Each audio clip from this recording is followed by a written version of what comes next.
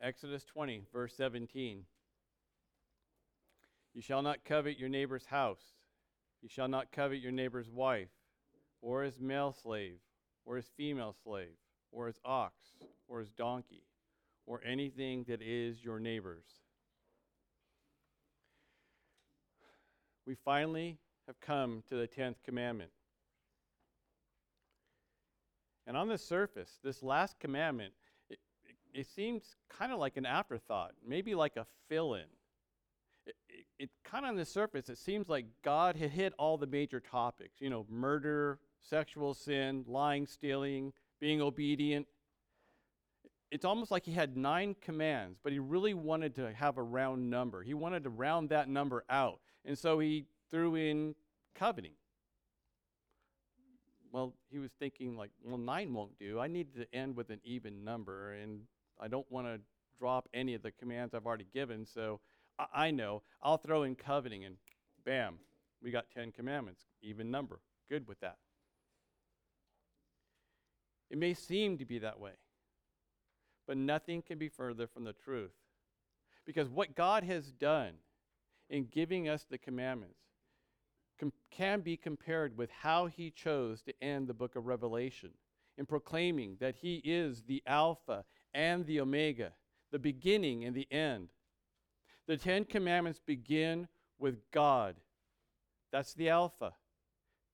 It's used, that word Alpha there is used not just to mean the leader, the top dog in that kind of a sense. Alpha is the first letter in the Greek alphabet. And in the Revelation context, it's used to speak of the transcendence of God, meaning that he was before time began. And this truth parallels Isaiah 44:6, which says, "Thus says the Lord, the King of Israel and his Redeemer, the Lord of hosts, I am the first and I am the last. Besides me, there is no God." The 10 commandments begin with the same words, speaking of who he is, the only God who was unlike anything that he has ever created, which is why we are not to make any image of him, molten or mental, to represent him. God is spirit, and all who are to worship him must worship him in spirit and truth, John 4:24. But God did step down into humanity as a human.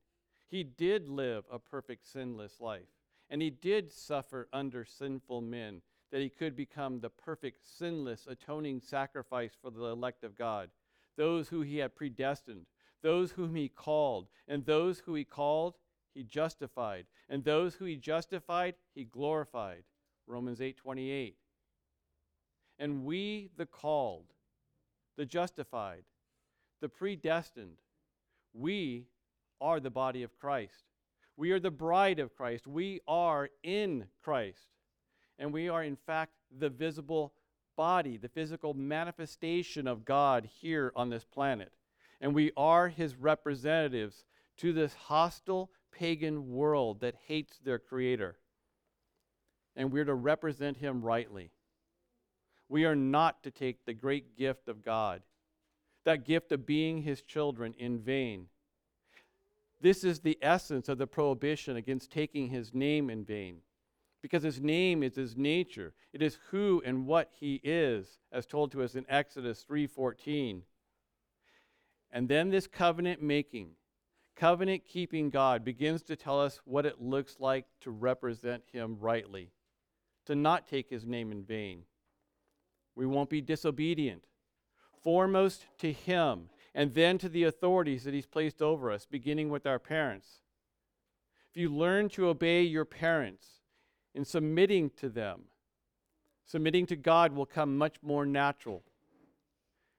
And parents, teach your children to obey, not just comply. Because when you do that, you are preparing them to obey God as they obey you. And we are to value human life because it's created in the image of God.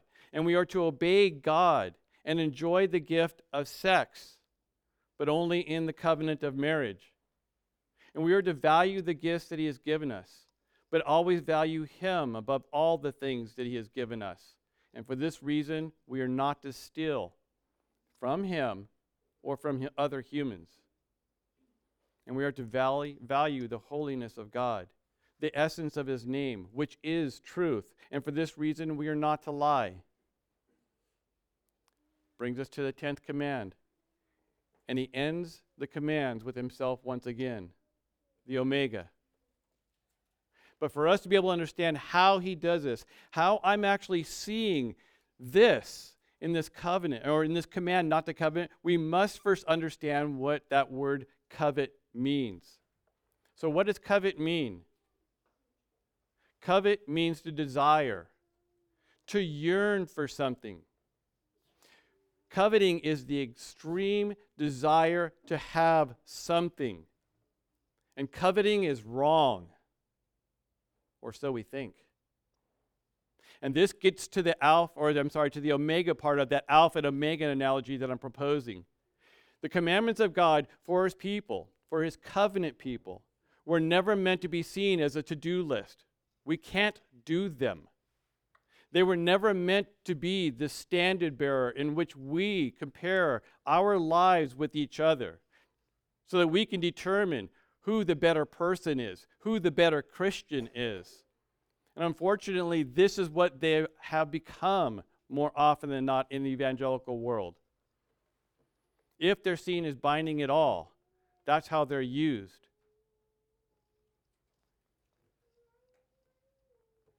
And how often, though? How often have you actually thought or heard or said, that person's a better Christian than me? Or, man, I'm just glad I'm not them because I'm a much better person than they are. And the thing that you use, that you base your judgment on, are the last 6 commands of God as we compare ourselves with each other. But as we've studied the commands given us by God, you can't help but see how the list begins magnifying God. That's the whole part of verses 1 and 2 and 3 and 4 of Exodus 20. Making much of him. And then it starts drilling down. The last 6 commands continually go deeper and deeper in us, moving from our actions to our thoughts until you get to this last command, which is the bedrock of your heart, of your desires. This is that omega part that we're supposed to see God once again if we are of the elect. To magnify God once again as we drill down to the bedrock of who we, his covenant people, are. It's here that we're supposed to find that we are found in him. When we come to this last command, we are meant to find God high and lifted up once again. Let me explain that. To be saved, to be a Christian, you must confess with your mouth that Jesus is Lord and believe in your heart that God raised him from the dead and you will be saved. That's Romans 10:9. But what does it mean to be saved? It means God made him who had no sin to be sin for us so that we might become the righteousness of God.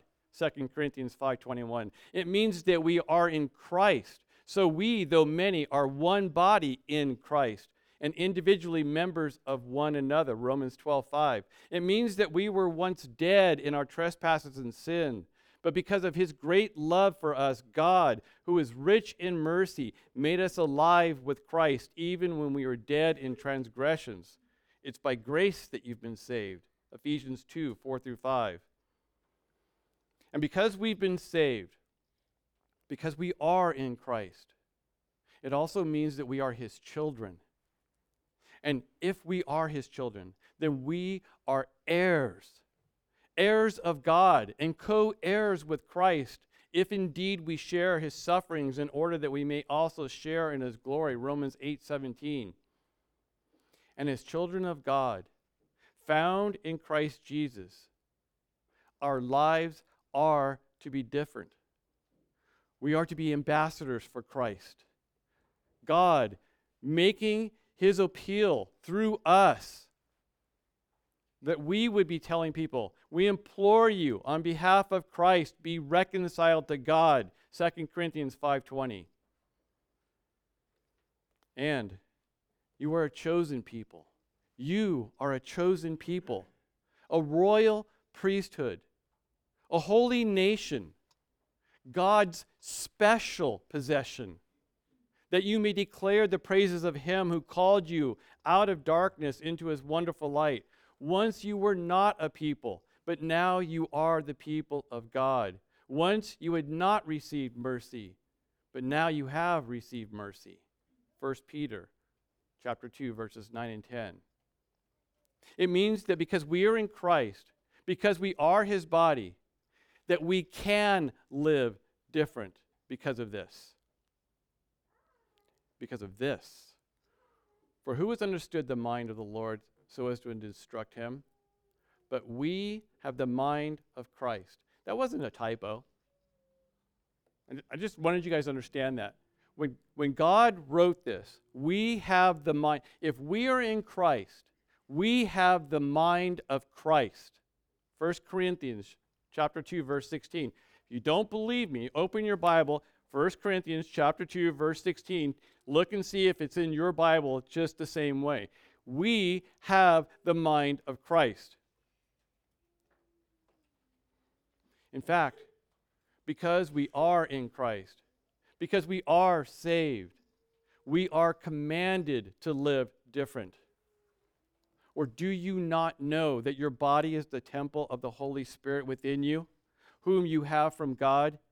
You are not your own. You were bought at a price. Therefore, honor God with your bodies. 1 Corinthians 6:19. And finally, to be saved means to be the bride of Christ. Wives, submit to your own husbands as to the Lord. For the husband is the head of the wife, even as Christ is the head of the church, his body, and is himself its Savior. Now as the church submits to Christ,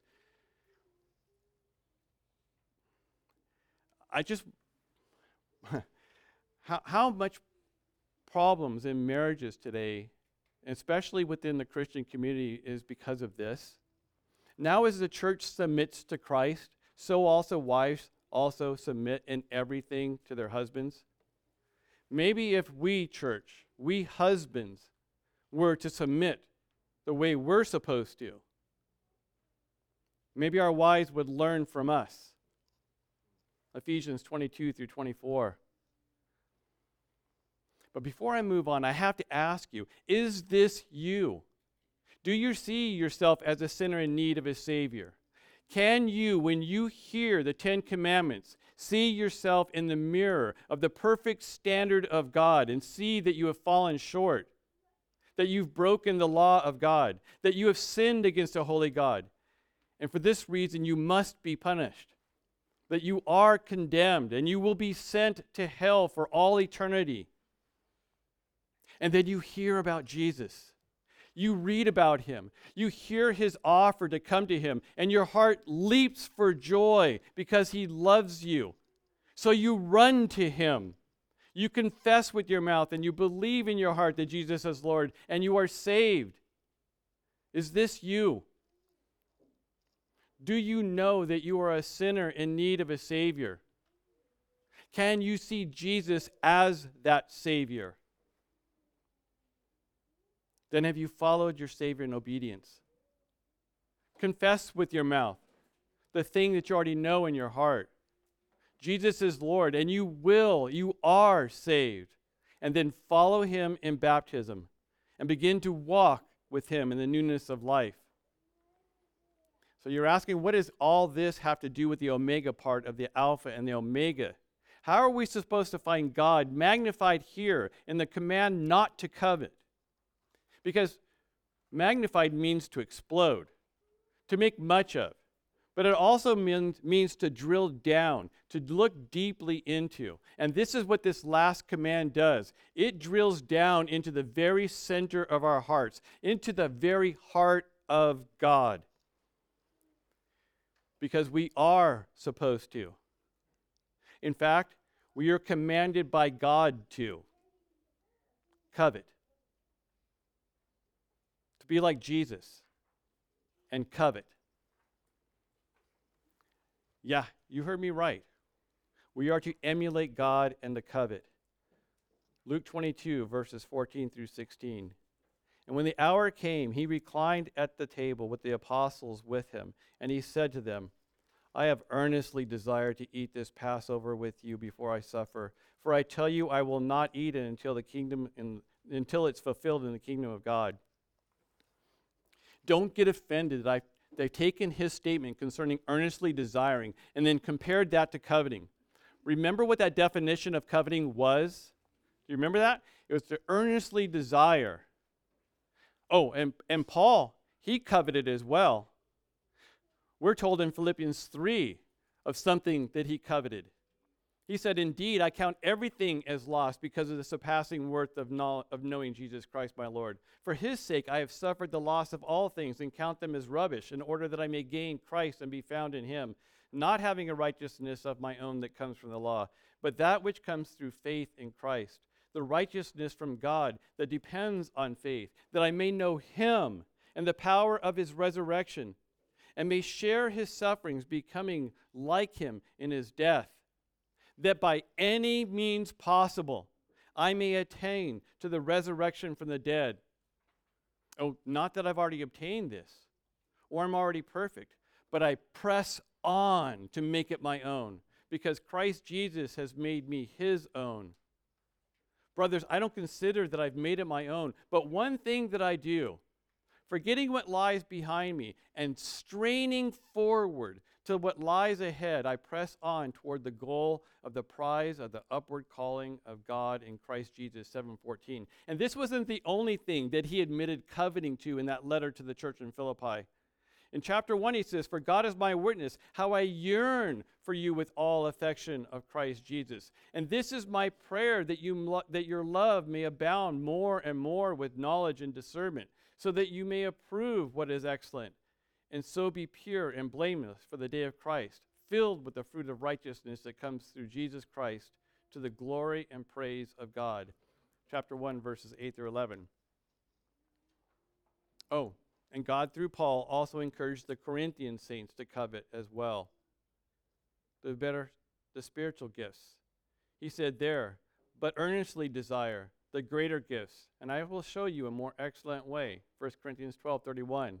And God, through Paul, would once again admonish the saints in Corinth to covet. 1 Corinthians 14:39. Therefore, my brethren, earnestly desire to prophesy, and do not forbid to speak in tongues. Can't you see that just that the seventh command does not forbid sex, and the eighth command does not forbid ownership of personal property, and the ninth command does not forbid talking, the 10th command does not forbid coveting either. The issue isn't coveting.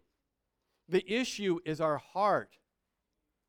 And saints, at the heart of every issue, there's always an issue of the heart. And God used Paul to illustrate this truth to us. On another occasion, Paul said of the law in Romans 7 and through 10, what then shall we say? Was the law that the law is sin? By no means.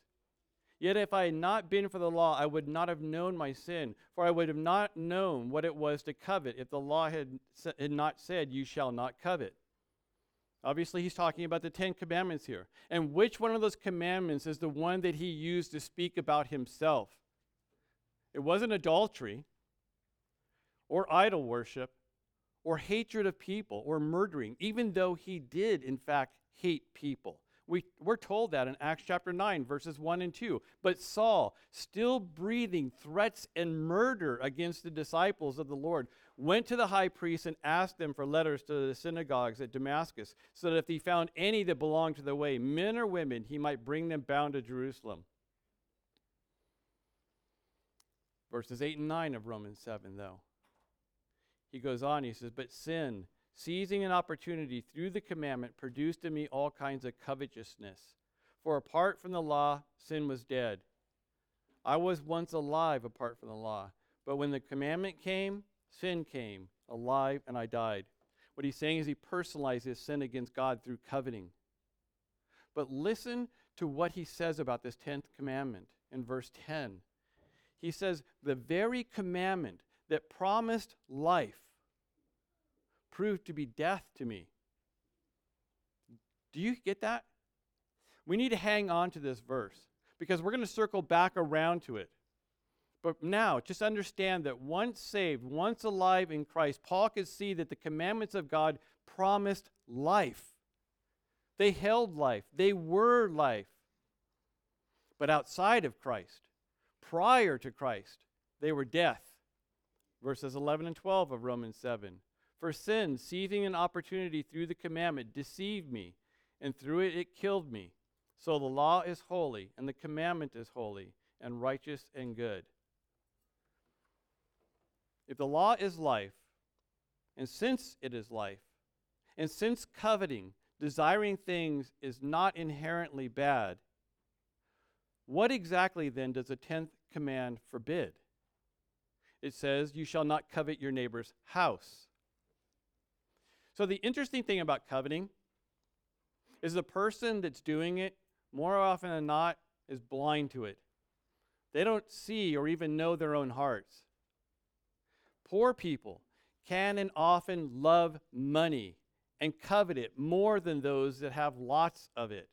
And you may be thinking, well, that's just kind of natural. I mean, if you're poor, you want to have a better and easier life. And once you get the better, easier life, you're no longer lacking. And therefore, you don't covet better, easier stuff. But that's not the case. The issue is never about money or the size of your house. The issue is the state of your heart. There's a very good instance given us in the Bible of a very rich and powerful man who coveted his neighbor's house. 1 Kings 21, 1 through 4. Now Naboth, the Jezreelite, had a vineyard in Jezreel beside the palace of Ahab, king of Samaria. And after this, Ahab said to Naboth, hey, give me your vineyard, that I may have a vegetable garden, because it's near my house, and I'll give you a better vineyard for it. Or if it seems good to you, I'll give you its value in money. But Naboth said to Ahab, Yahweh forbid that I should give you my inheritance of my fathers. And Ahab went to his house, vexed and sullen, because of what Naboth the Jezreelite said, because he said to him, I won't give you the inheritance of my fathers. And he lay down on his bed, and he turned his face to the wall, and he would not eat. Most of us know how this story played out. Because Ahab had this fine wife named Jezebel, who loved him very much and was very virtuous. So she conspired against Naboth, paid men to falsely accuse him of blasphemy. He was stoned to death, and Ahab got what he coveted. The issue was never a vegetable garden. The heart of the issue was always the issue of his heart. The next thing we're told that we're not to covet. You shall not covet your neighbor's wife. Once again, we think that those that don't have a wife, it's them. They're the ones that covet wives, another man's wife. But more often than not, that's not the case. Again, there's another account of another king of Israel who had many wives, who had coveted his neighbor's wife. 2 Samuel 1:17. In the spring of the year, the time when kings go out to battle, David sent Joab and his servants with him and all Israel, and they ravaged the Ammonites and besieged Rabbah. But David remained in Jerusalem. And it happened late one afternoon when David arose from his couch. As he was walking on the roof of the king's house, he saw from the roof a woman bathing, and the woman was very beautiful. And David sent and inquired about the woman. And one said, is this not Bathsheba, the daughter of Eliam, the wife of Uriah the Hittite? Oh, you know, Uriah the Hittite. What is not specifically said there is that Uriah the Hittite was one of David's good friends. So David sent messengers and took her. And she came to him, and he lay with her. Now she had been purifying herself from her uncleanness. And so she returned to her house, and the woman conceived, and she sent and told David, I am pregnant. And for all of you who have not physically acted as David has, coveting your neighbor's wife is desiring her. It's lust. Lust is a strong desire for something that God has forbidden. When we covet the spouse of someone else, what we are actually doing, we are emotionally leaving the one that we have coveted with. We may never touch our neighbor's wife inappropriately, but in our hearts, we desire that which is not ours. We commit adultery by coveting that which has not been given us. And Jesus equated inward lust with outward adultery, Matthew 5:28. Again, at the heart of the issue was an issue of the heart. Or his male slave, or his female slave. In our day and age, in our culture, this would speak to lifestyle, ease, and comfort. Most of us have to clean our own houses, do our own dishes, wash your own clothes. But there are people that actually have people to do that for them. In fact, there are people that have people to oversee those people that do this for them. The President of the United States is one of them. And how wonderful it would be not to be bothered with such mundane things, to have servants to do for you. Again, the issue isn't whether or not you're doing these things for yourself, because it's not inherently sinful to have people do things for you.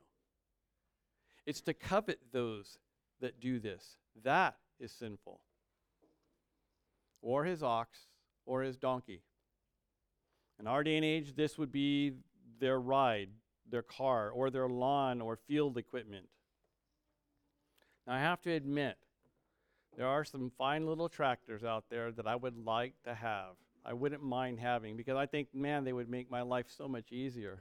And there are some cars out there that I think would be really nifty to own, like a Tesla. But is noticing, looking at, admiring, possibly even daydreaming about something, is that wrong? Is that coveting? And is this what the 10th commandment is forbidding? Well, let's finish the prohibited list, and then we can answer that question. There, he ends it with this, or anything that is your neighbor's. God ends their prohibition against coveting with this little inclusio, anything that is your neighbor's. Now, when I read this, I had to make sure that I knew what that meant. So I did a word search to find out what that original Hebrew word for anything is and what it meant, and what I found out is actually pretty shocking. It means anything. To covet it in its most general sense means to desire, to yearn for something, to desire to have something. And as I pointed out at the beginning of this sermon, desiring is not inherently sinful. It's what you desire. It's the heart that is behind the desire that makes it either sinful or not. Coveting the things of God is not sinful. Coveting the things that God has not given to you is. See, there was this occasion that Jesus addressed this issue. He said, he called the people to him again and said to him, "Hear me, all of you, and understand, there's nothing outside of a person by going into him that can defile him, but the things that come out of a person are what defile him." And when he had entered the house and left the people, the disciples asked him about this parable. And he said to them, "Then are you also without understanding? Do you not see that whatever goes into a person from outside can't defile him, since it doesn't enter his heart, but enters his stomach and then is expelled?" Thus he declared all foods clean. And he said, "What comes out of a person is what defiles him. For from within, out of the heart of man, come evil thoughts, sexual immorality, theft, murder, adultery, coveting, wickedness, deceit, sensuality, envy, slander, pride, foolishness. All these evil things come from within, and they defile a person." Mark 7:12-23. And the list that Jesus gives there is inclusive of all the 10 commandments, and coveting is included, to intensely desire something. But then in 1 Peter, we are admonished to intensely desire something. There we're told, as like newborn babies, long for the pure milk of the word, so that by it you may grow in respect to salvation, 1 Peter 2:2. And if you don't understand that word picture, you obviously have never been around a newborn baby when they're hungry. The word there that is used in 1 Peter, to long for, is also translated to crave, to intensely desire. The Greek word means to intensely crave possession of. And God, through Paul, tells us in 1 Corinthians, pursue love and earnestly desire the spiritual gifts, especially that you may prophesy. And the Greek word there for pursue is the same root word that means persecute. That's the intensity that he desires us to go after love. And as I stated earlier, the command to covet is, or to not covet, is specific. This 10th command is specific, just as the other 9 commands are. In each of them, there's a negative aspect to them. God never said that you shall not worship God. He said that you will not worship any other gods. He did not say that I am unknowable, only that we are forbidden from creating an image of him. He didn't say that we couldn't speak his name, that you had better not even utter it, otherwise you're toast. He said not to take it in vain. Excuse me. He commanded that we keep the Sabbath and that we make it holy, not that we never even think of the Sabbath. The 6th command is not against parenting. It's given in support of it. The 7th command is not against life. It's against wrongfully taking life. The 8th command is not against owning. It's against taking things that are not yours. The 9th command is not against talking. It's against lying, not esteeming truth. And the 10th command is not against desiring or coveting. It's against coveting, desiring, having a heart that is not satisfied with God. To prove my point, let's jump back to Romans 7. You might want to grab your Bible. Romans 7. Because there we're going to find that Paul is making the same argument that I'm making today. Romans 7, beginning in chapter 1. In verse 1.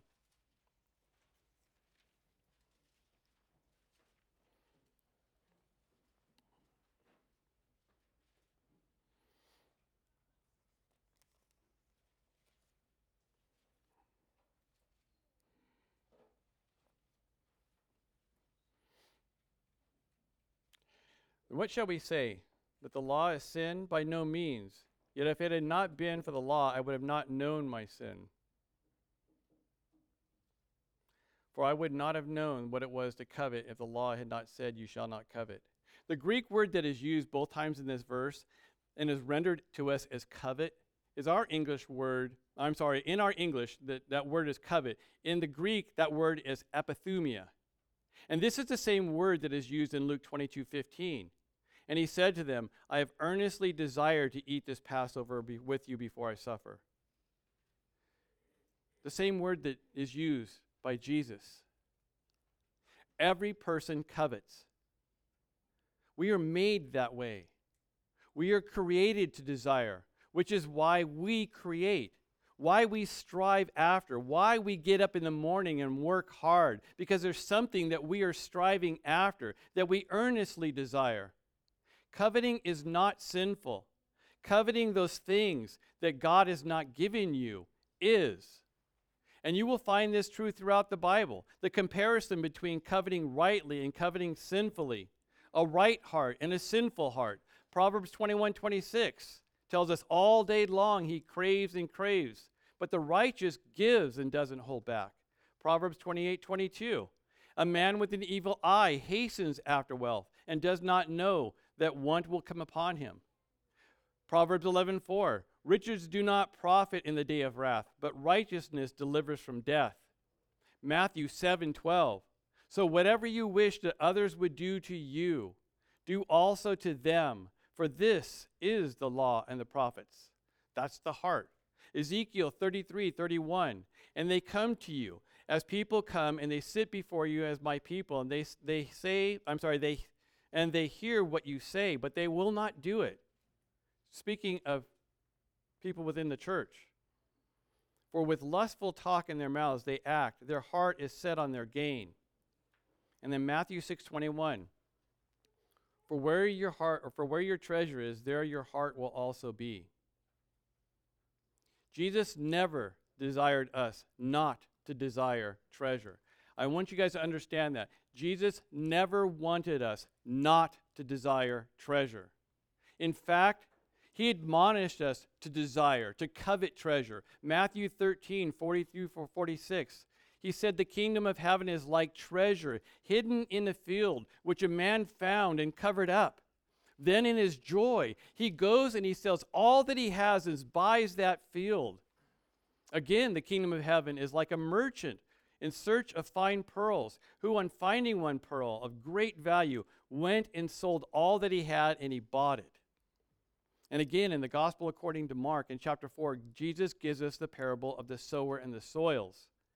And his explanation of the parable there ties in with this 10th command. There, he says, the sower sows the word, and these are the ones along the path where the word is sown. You guys know the parable, right? The sower, the four soils. The ones on the side of the path, they are the ones that when they hear, Satan immediately comes and takes away the word that is sown in them. And these are the ones that are sown on rocky ground. The ones who, when they hear the word, immediately receive it with joy, and they have no root in themselves, but endure for a while. Then when tribulation or persecution arises on the account of the word, immediately they fall away. And others are the ones sown among thorns. They are those who hear the word, but the cares of the world and the deceitfulness of riches and the desires for other things enter in and choke the word, and it proves unfruitful. But those that were sown on the good soil are the ones who hear the word and accept it and bear fruit 30-fold, 60-fold, and 100-fold.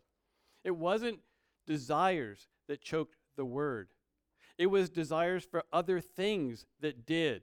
And this is what Paul was admonishing Timothy about in 1 Timothy 6, where he says, teach and urge these things. If anyone teaches a different doctrine and does not agree with the sound words of our Lord Jesus Christ and the teaching that accords with godliness, he is puffed up with conceit and understands nothing. For he has an unhealthy craving for controversy and for quarrels about words, which produce envy, dissension, slander, evil suspicions, and constant friction among people who are depraved in mind and deprived of the truth, imagining that godliness is a means of gain. But godliness with with contentment is great gain. This is verse 6 of 1 Timothy, and it's paramount to understanding the heart behind the 10th commandment. Paul goes on to explain why coveting is good and why coveting those things outside of God is sin. He says, for we brought nothing into the world, and we can't take anything out of the world. But if we have food and clothing, with these we should be content. But those who desire to be rich fall into temptation, into a snare, into many senseless and harmful desires that plunge people into ruin and destruction. For the love of money is a root of all kinds of evils. It's through this craving that some have wandered away from the faith and pierced themselves with many pangs. 1 Timothy 6, 2 through 10. Did you hear that the comparison between righteous coveting and sinful coveting in those verses? The omega of the 10 commandments is the alpha as well. God began the 10 commandments with, I am Yahweh your God, who brought you out of the land of Egypt, out of the house of slavery. And there is the reason for the 10 commandments. There is the summation of them, the explanation of the giving of them. If God is not our God, then these 10 commandments are meaningless. But God is our God, whether you acknowledge this truth to be truth or not, which is why he is just and the justifier in salvation. He is just in sending all who do not bow the knee in obedience to his lordship to an eternity in hell. And he is the justifier of all who bow the knee now in submission to him as their Lord and Master. And this all ties back in Romans 7:10. The very commandment that promised life proved to be death to me. See, Paul understood the law. And what he understood was that it was life. It was perfect. And because it was all of God, because it speaks of God. And since it speaks of God, it speaks of the glory and holiness of God. He understood that the last of the commands of God circle all the way back around to the first of the commands of God. And we find this truth in the New Testament as well. Colossians 3, verse 5. Put to death, therefore, what is earthly in you: sexual immorality, impurity, passions, evil desire, and covetousness, which is idolatry. Did you see what he just did? Paul takes that 10th command and he brings it all the way around, back full circle to the second commandment. He takes the omega and ties it back in with the alpha. He understood that the 10 commands weren't broken up into 2 tablets, one dealing with God and the other dealing with people. That they were all about our heart towards God. And that once God has given us his heart, that we have the ability for the first time in our lives to covet, to earnestly desire rightly, which is why he begins to admonish us to put on then, as God's chosen ones, holy and beloved, compassionate hearts, kindness, humility, meekness, and patience, bearing with one another. And if anyone has a complaint against another, forgiving each other, as the Lord has forgiven you, so you must also forgive. And above all these things, put on love, which binds everything together in perfect harmony. And let the peace of Christ rule in your heart, to which indeed you were called in one body. And be thankful. Here it is. The issue, the heart of the issue, again, is an issue of the heart. Are you thankful? Are you content with your house, with your apartment, with the life, the house, the car, the God that God has given you? Are you content with God? Content with God? Because if you are not content with any of those things, you are not content with God. Let the word of Christ dwell in you richly, teaching and admonishing one another in all wisdom, singing psalms and hymns and spiritual songs with thankfulness in your hearts to God. And whatever you do, in word or deed, do everything in the name of the Lord Jesus Christ, giving thanks to God the Father through him. Colossians 3:12 through 17. Coveting is not inherently evil.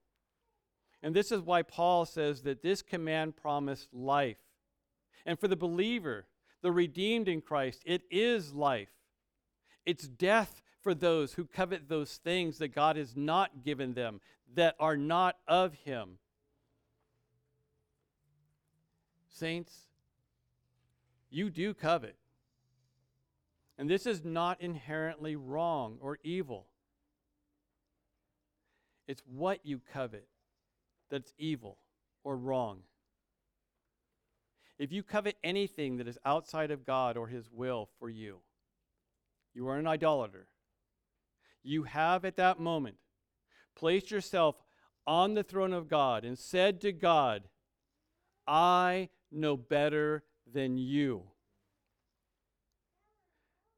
And saints, we covet most what we value most and what we believe to be the best. And what we covet most, we will sacrifice to obtain.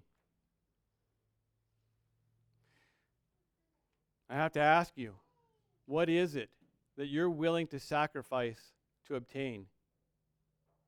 What is it that you do sacrifice to obtain?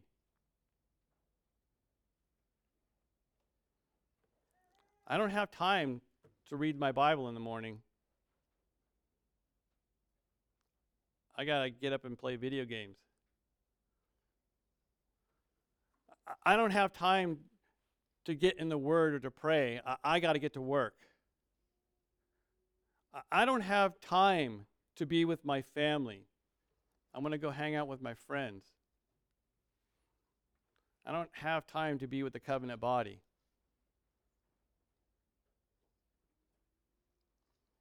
What you sacrifice for is what you covet. And your life proves what it is. You can say what you want with your mouth. And like I said before, people who covet, more often than not, are blind to those things that they actually covet. They can't see their own heart. They believe they're being lied. They lie to themselves and believe something completely different. How many people have you heard to tell you that I love God? Oh, I love the Lord. Do you go to church? No, not very often.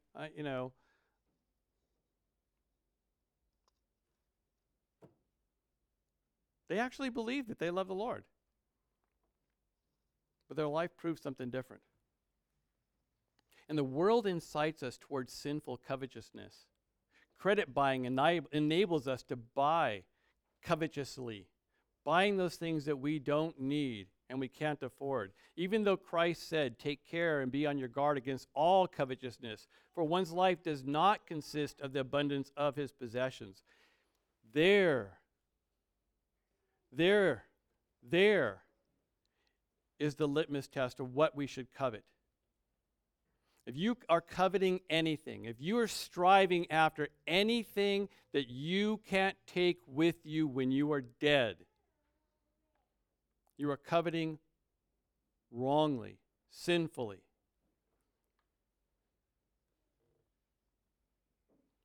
And you can always know where your heart is concerning God by looking at what it is that you desire. What do you long for? What do you long for? A car? A guitar? What are you striving after? Because God does desire you to covet.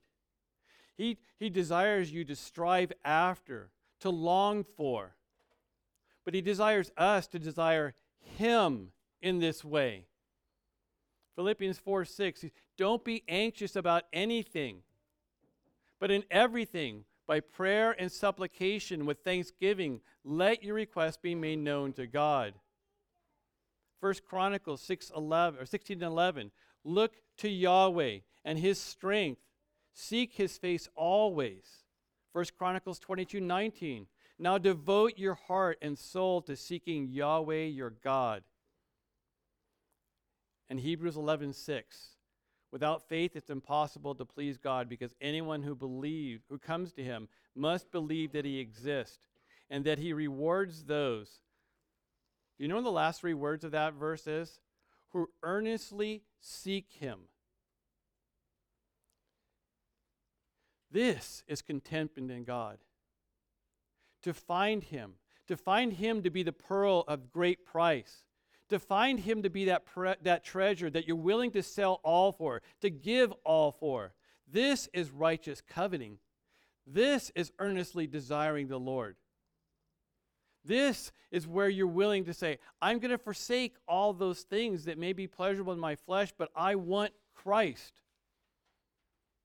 The 10 Commandments begin with God, and they end with him. The Alpha, the Omega. The Alpha, that's apparent, because he's transcendent, omnipotent. He's God. And once you've given your life, once he has made you alive to him, you will see the Omega in the same way. You will covet. But the thing that you will covet is God. Saints, can I admonish you? Covet God. Covet the things of God. I can guarantee you, no saint at the end of their life had ever wished that they had prayed less, that they had been in the Word less, that they had given themselves to the body less. The things that people regret at the end of their lives, those are the wasted time they spent on coveting those things that weren't really of any value to them. And Jesus said, you shall love the Lord your God with all your heart, and with all your soul, and with all your mind. This is the great and first commandment. And the second is like it, you shall love your neighbor as yourself. This is coveting God. This is what we should be striving after. This is life, and everything outside of it is death. Again, that 10th commandment does not say You shall not covet. It tells us what not to covet. Saints, covet that which you have been given. You've been given Christ. Covet that gift. It's the greatest gift we will ever receive. Let's pray.